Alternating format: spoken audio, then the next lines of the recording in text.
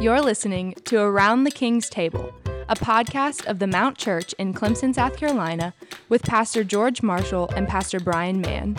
Pull up a chair and listen in as they seek to serve up biblical dialogue for building disciples of Jesus.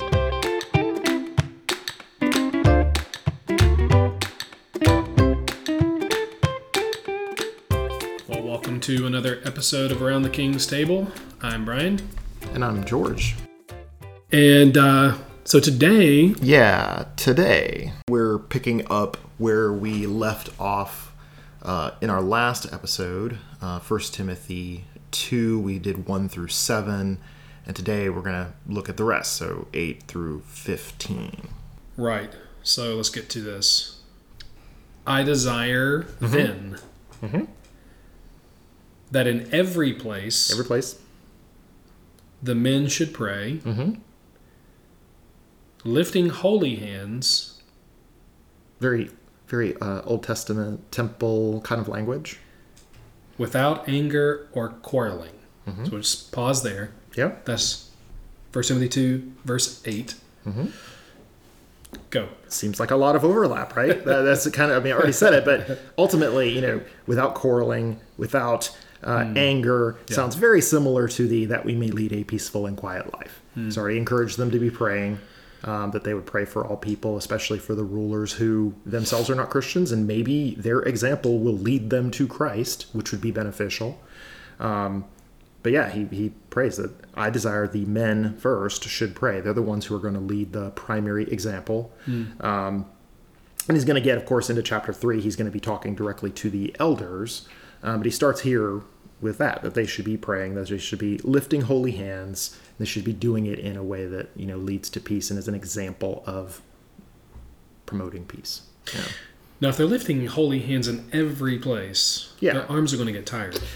Oh gosh, right? There is a purpose in metaphorical language, I think. There seemed to be some context. I think this is something of the, greet everyone with a holy kiss. Lifting holy hands.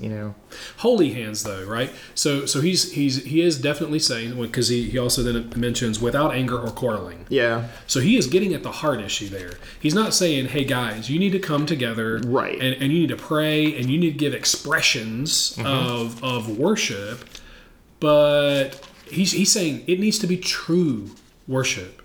You need to have a sincere heart in these things. You need to have 1 Timothy 1:5 love. Right? Yeah. Love towards your brothers, your sisters, others. The aim of our charge is love that issues from a pure heart and a good conscience and a sincere faith. And now he's putting that on the brothers. Correct. And he's saying, when you come together, I want you to engage not just in forms of worship, prayer, lifting holy hands, right? But in true worship, true biblical worship of resurrected hearts. Right. It's really also playing on psalm language. I'm not going to pull out the right psalm off the top of my head, but even just Psalm 1, you have the picture of righteous, the unrighteous, those who are properly oriented towards God. And those are the ones with holy hands, clean hands that can approach and have God answer ultimately. And so it is the holy hands concept is an idea of they have hearts that are ready to speak to God and have him expect to speak back, to respond. Interestingly, I came across Zechariah 7:13 just reading the other day, and there's a verse in there. Just take it, pull it, pluck it right out of context. There you go. Right, that's what we like to do. But it's God says to the people, the Lord says to the people, I have spoken to you, and you have not received my word. Right. So when you speak to me, right, I will not receive it. Yeah, you posted that actually earlier. Right. Yeah. Right. And but the whole issue there is there is a one-to-one. God speaks to us. We're to be receptive to the word of God, so that when we come and do this, when we come to pray, right, come to worship, it's something that's pleasing to God. Right? There is a responsiveness there. So, yeah, I think, again, there in verse 8, He is trying to say, no, there are forms of worship. There are expressions of worship. Men, you should lead in those expressions of worship. Yeah. But just make sure that you're doing it in a way that is sensitive to God, in a way that is receptive of the Word of God, a way that is where you are filled with the Spirit of Christ towards God and towards one another. Yeah. Don't be angry. No quarreling. Get that out. Yeah. Let there be love. Let you be dominated by love. Yeah. Yeah. Well, and I think, so the in every place, it may help us also think through the without anger or quarreling. So what we're really probably talking about is in every place is this is a church over a city, if you can think of it. Much more connected than we often think of churches being. And so you have these pockets of churches in the area, and it's a question of, are they quarreling with one another? Are they presenting a good image, again, as he's been doing in the earlier part of this chapter? Are they presenting a good image to the world that they actually are following Christ? And so part of that quarreling and anger is related to the in every place, as these little pockets of Christianity. Are they behaving as one? So. Yeah. Now he's going to use this word likewise, an interesting use of the word likewise here. Yeah. Okay, so I desire then that in every place the men should pray, lifting holy hands without anger or quarreling. Likewise, also that women, and so women are now going to take up the rest of the chapter here. Likewise, also that women should adorn themselves. So he is concerned chiefly here, at least until verse 11. With the adornment of Christian women. Sure. Adorn themselves in respectable apparel, with modesty and self-control, not with braided hair. So watch out for the braids, girls. Not with braided hair. I'm just kidding. We'll come back to it. It's okay. With braided hair and gold or pearls or costly attire. But adorn yourselves with what is proper for women who profess godliness with good works. What's he trying to get at in all of that? It's time for us to get in trouble. It is. Well, no, not really. I mean, it's all about, it's how we present ourselves and what we find actually valuable and what we want people to see as valuable. And really, if you go back, I mean, let's go back to the men. He wants them first and foremost to be seen for praying, for worshiping rightly, for leading in prayer and worship. Yeah.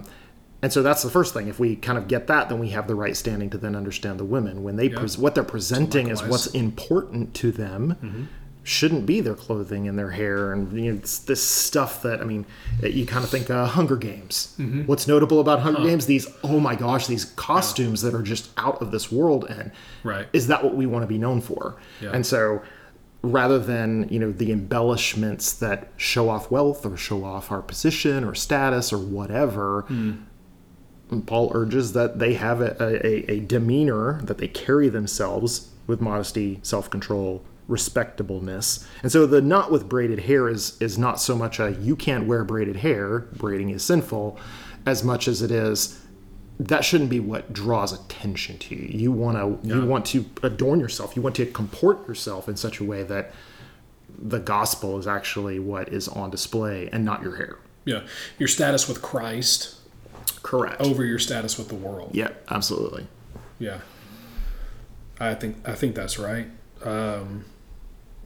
The question is, what do you want to be known for? Absolutely. What should a Christian man, what should a Christian woman be known for? Yeah. It's an identity issue. It is. Yep.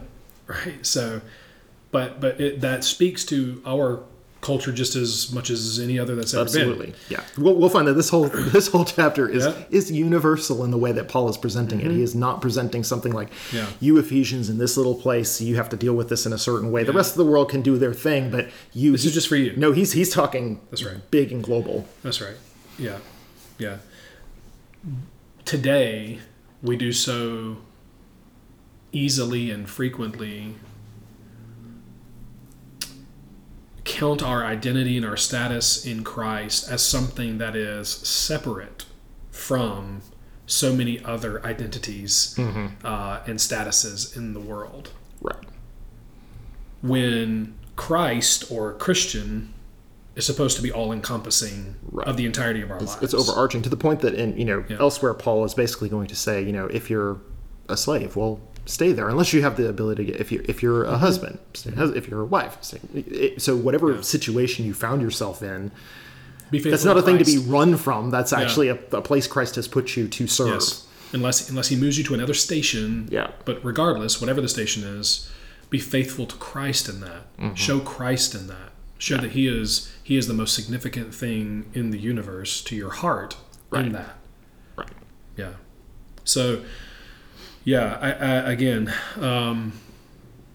we're going to get to this again here in just a second, but he starts with the men. He does. Okay. Men, I want you to be spiritually active. Yes. I want you to be spiritually leading. Yeah. Praying, lifting holy hands, not fighting each other, as men are wont to do. Right. But loving one another. Ladies, I want you to focus not so much on your exterior self, on what can win you the applause of the world, what can gain the eyes of the crowds. Sure. I want you to live before the sight of Christ. Major on those things. Yeah. Let his eyes on your heart dominate your heart and the things that define you externally. Yeah. And he gets to, yes, modesty. Okay, when it comes to your clothing or whatever, modesty, dressing with self-control. But then he comes down to, this is what's proper for women who profess godliness. Right. And he talks about good works.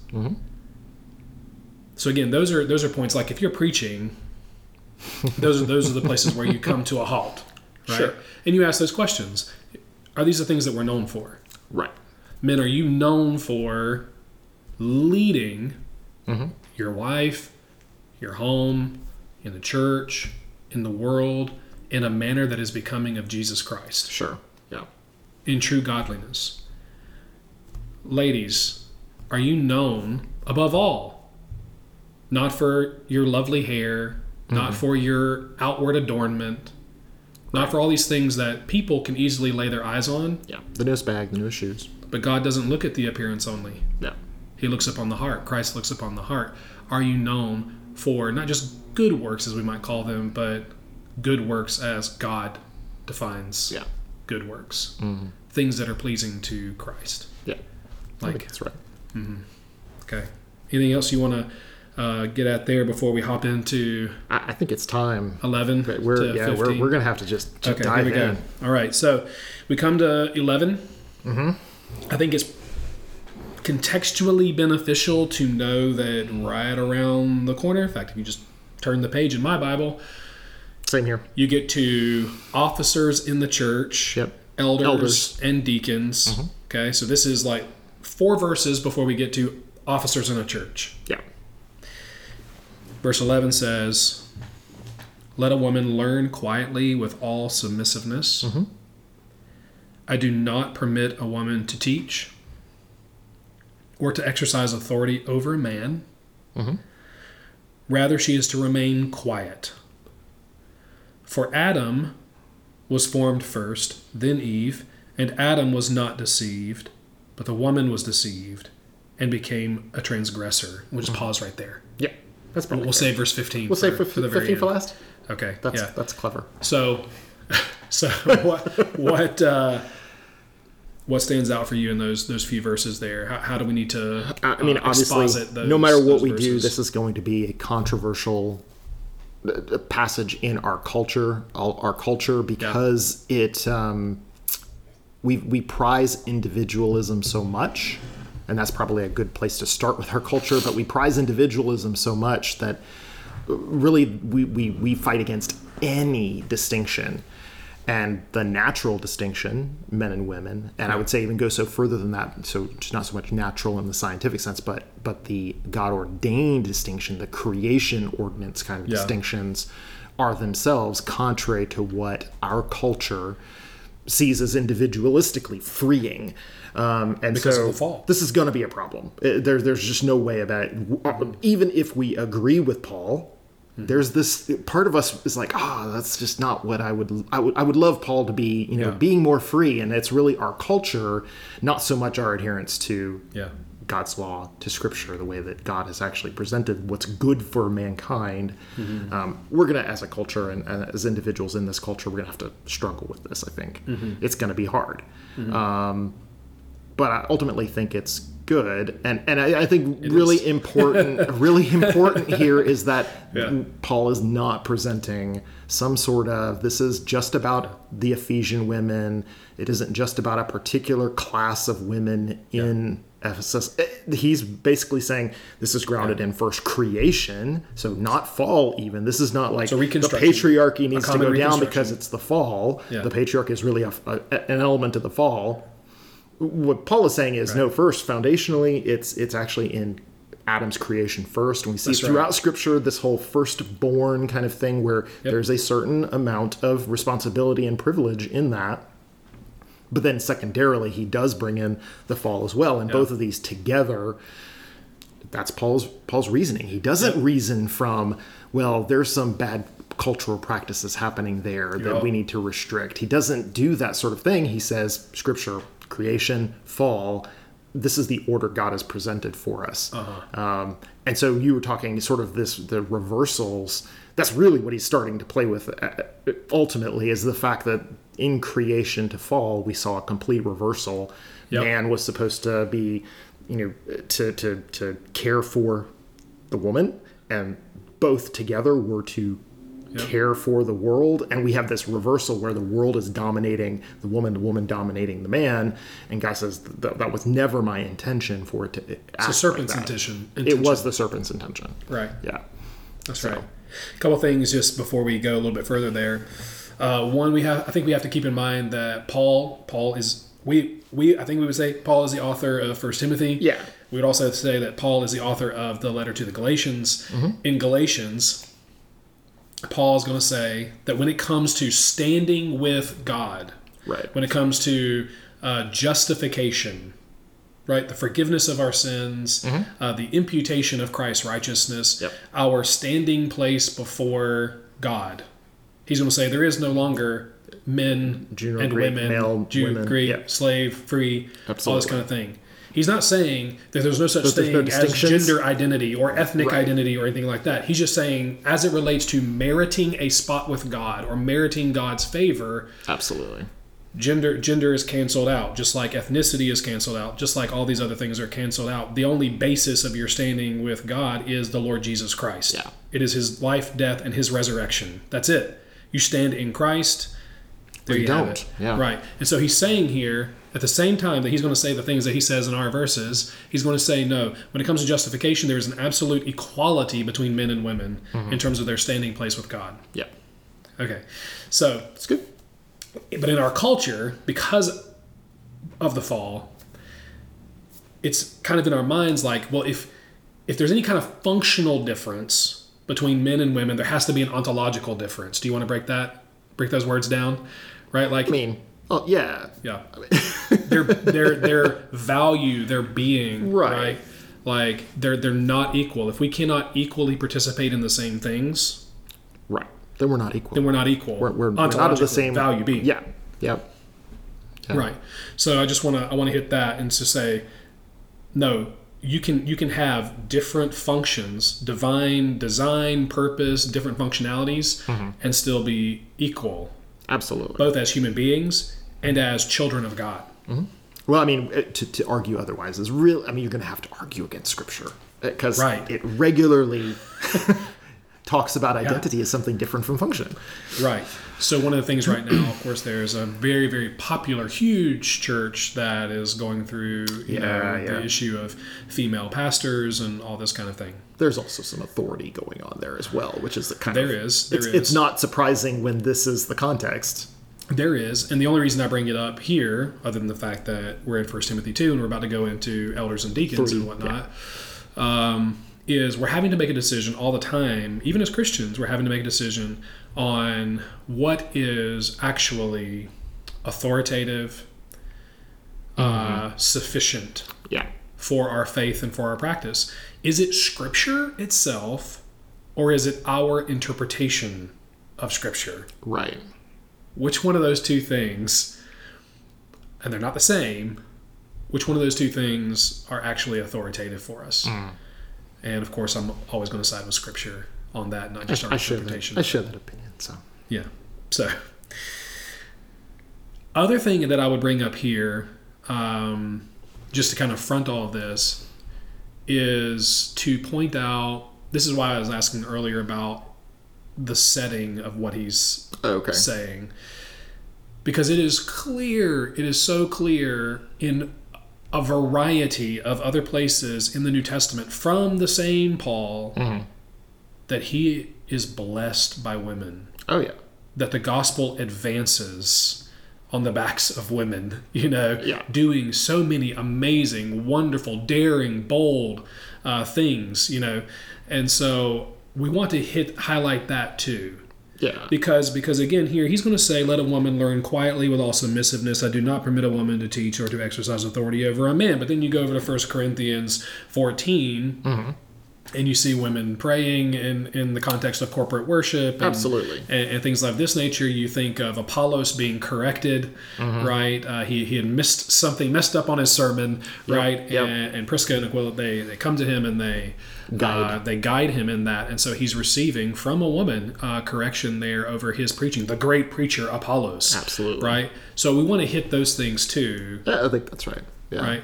So you get into Romans. We just got through Romans in our prayer time before service, right? At the very end of the letter. How many ladies does Paul mention? Yeah, absolutely. Right. Yeah.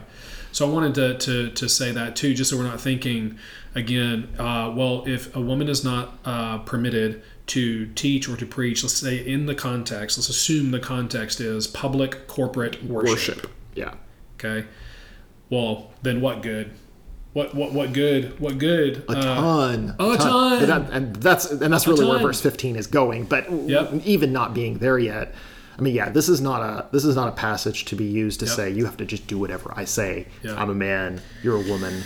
This submissiveness is not, not every man has been really raised to the level of a woman's spouse, nor as her, judge and jury.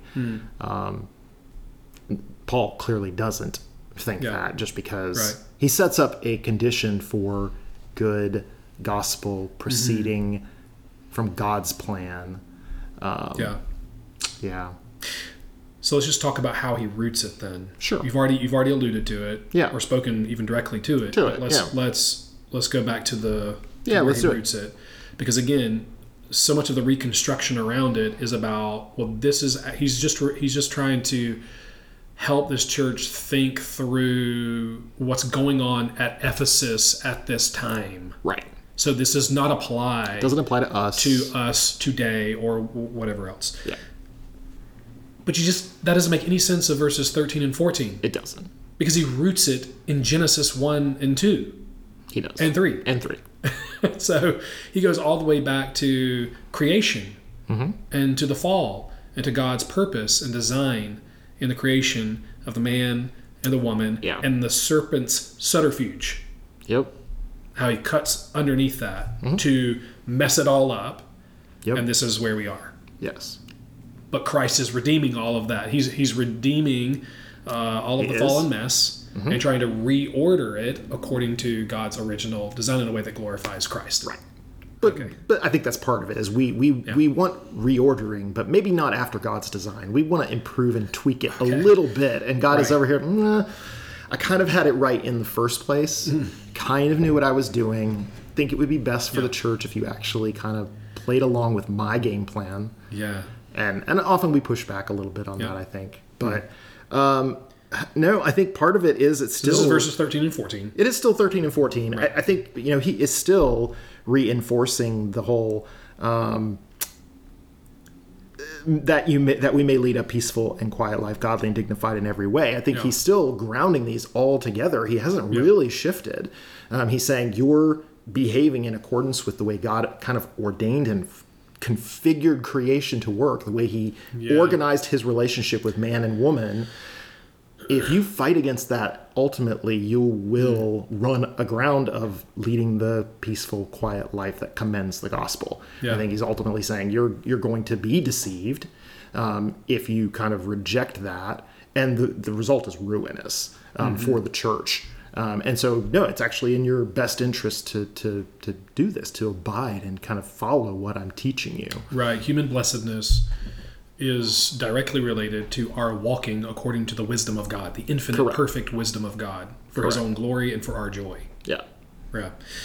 So you see verses 13 to 14 there. And again, let a woman learn quietly with all submissiveness. I do not permit a woman to teach or to exercise authority over a man. Rather, she is to remain quiet. Okay.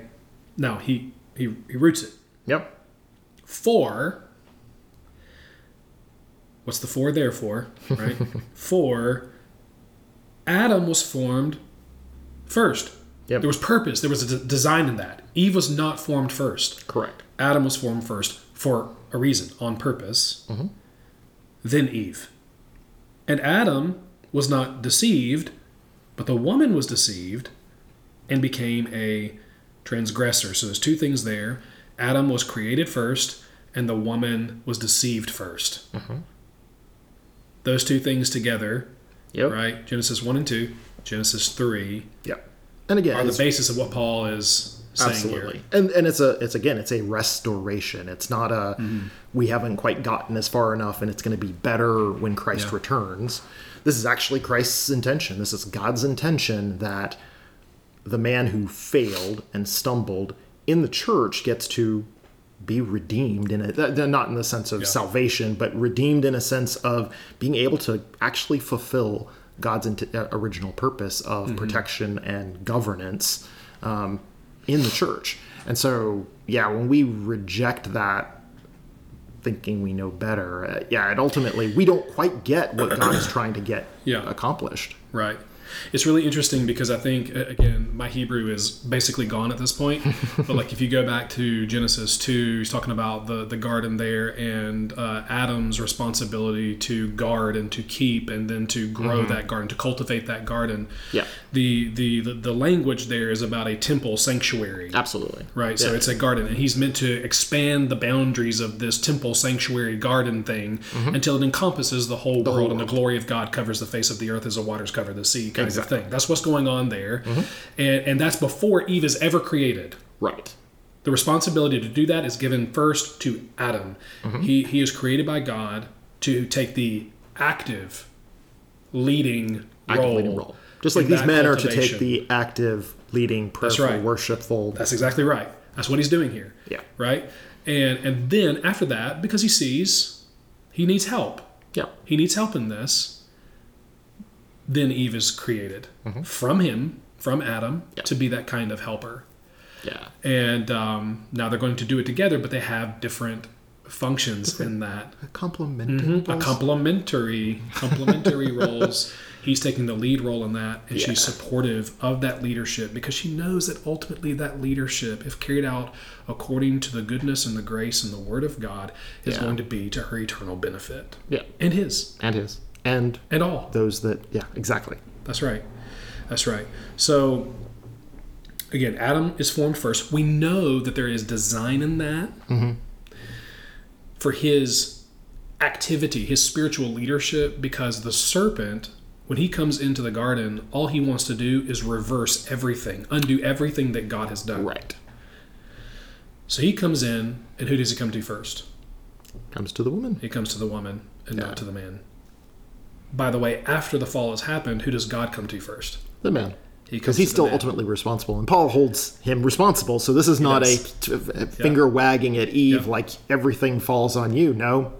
Adam was the one who ultimately was responsible. He was ultimately, although it's interesting here that he does say Adam was not deceived, but the woman was deceived. Yeah. Right? And became a transgressor. Adam's whole Adam's deal failure was that, is he didn't teach. He didn't That's priest. right. He didn't priest. Yeah. He didn't king. yes, that's He right. didn't prophet. He didn't was not speak God's word. He spiritually did not. active. Yeah. He did not take the leadership role that he was supposed to by the word of God. And then this anti-word comes in, and the woman is deceived by it. And through that deception, he also is deceived and led into sin, and then the ruin of the world, happens. Yeah. Right. So he's saying, on the basis of these two things, at the beginning of human history, that establishes culture for all time until the return of Christ, establishes a new creation. Yeah. Right? We're going to be laboring for the recovery of what God intended from the get-go. Yeah. But that should be increasingly, beautifully manifest in the context of the local church, which is... I mean, it's the only place where it can happen as long as we're in this particular...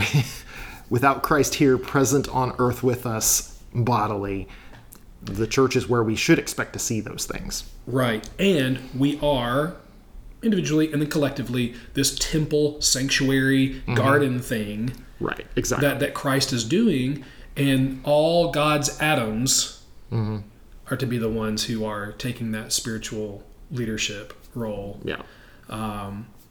Especially when it comes to the proclamation of the Word of God.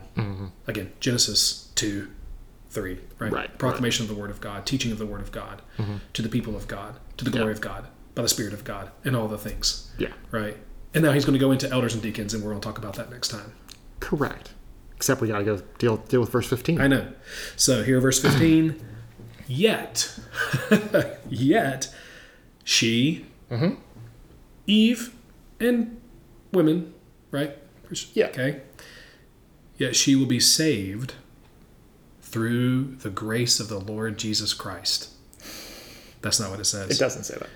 That's true. But that's not what it says. It says, yet she will be saved through childbearing if they continue in faith. That continue there is an important word because it implies that she already has faith. Right. Okay? So she'll be saved through childbearing if they continue in faith and love and holiness. Some people translate that sanctification with self-control. Yeah. So I'm going to let you fall on your sword first. Awesome. Yes. Sweet. Which is what I always do. I know. I'm so sacrificial in that way. I think you were good that earlier on we talked through Galatians that ultimately this is not about salvation. This isn't about justification. Yeah, it isn't about justification. Right. This is not about how we come to Christ. Yeah. There's some commentators who make it, especially in the modern context, they make it about something maybe Paul is arguing for some form of protection during childbearing, which of course was a little more dangerous or something like that. I don't think that's where he's going. It doesn't seem to really fit what he's trying to say. I think it is important that we deal with that word save. Yeah. It's so. It can be saved, but it can be something more like preserve or kept. And I think that's probably better here. Where Paul is still, again, he's dealing with this transgression that has happened and the deception. And it's sort of the vindication or the reversal of that is them actually continuing faithfully in this submissive role, in the same way that the men, by leading, are comporting with their role and they're presenting a good gospel. The women actually, by doing those things and having a focus on the sphere that is appropriate to them, by not taking that leadership role, by not speaking in where they're really being asked to step back, it actually will be to their benefit and for their preservation, and then really the preservation of the gospel message as it goes forward. So I think that's where he's seeing childbearing. He does call out, and I don't think this is any attempt at creating women who have children are more important than singles, and that's a big thing that comes up. I don't think he has to. That has to be said. Ultimately, the right word for this is going to be a big word, is synecdoche. It's basically treating a part as the whole. And so when we talk about childbearing, what can men not do? Regardless of what culture says, men cannot bear children. And so it works as a really good word to kind of grasp all of that womanly, feminine sphere. Those things that Paul is talking about, he's really saying through this one part, he's really reflecting on the whole of what women should be focused on, and how they're supposed to, bring to bear There's who God has sword. created them to be. And that's it. I'm dead. But Mothering. mothering. But I mean, but mothering. That isn't just okay, I can't have a child because I'm barren. I'm Sarah. Totally. That's not the same thing as That's why it can't be they're saved. right. They're justified before God. Well, through it can't even childbearing. be my value is somehow lessened because I can't have children. Yeah. If you have a single lady in the church, there is so much good she can still do that it shouldn't be received as I can't do this, therefore I'm lesser. There is so much to be done, and there are so many women who are younger than you who need your help to speak into them. There's so much service you can provide. Yeah. There's so much that God intends you to do. Yeah. I don't think he's using it as a limiting factor in that way. I think he's really thinking this is for your best to fully commit and focus in on where I have put you as a woman, that it not only blesses you and preserves you, but it is preservational for the church and for the gospel message itself. Yeah. So Yeah. I've sufficiently, There you go. yeah. George has just fallen over on the ground. I'm not. His sword is through his. Oh gosh. Yeah, no. So just a couple of things here. A few historical interpretations of what's being said here. It's interesting that in the Greek, the childbearing there is actually singular. So it's the child birth, right? Child through childbirth. So there is an interpretation that says she'll be saved by means of the childbirth, which people then take to mean as the birth of Christ. Okay, so I don't think that's what's going on here exactly. Another one is what you mentioned. She will come safely through childbirth. Yeah. Right. So more of a preservative kind of thing there. Another one is by means of bearing children, she will be rescued from everlasting damnation and will merit everlasting glory. And we're saying, Oh gosh, no. yes, that is not it either. Again, I think one of the things that we want to highlight, as Paul will say elsewhere as well, but it's implied here in verse 15. If they continue, right? The end of the verse is not yet she will be saved through childbearing. Boom. Period. Right. It is if they continue in faith and love and holiness with self-control. That is, if she's a legitimate Christian. Right. Right. So there's a sense in which faith is prior to all of this. She's been saved through faith in this one who earlier in the chapter has given himself as a ransom for all. This one mediator between her and God. Right. Her and her God. It's through Christ. That's how they're saved.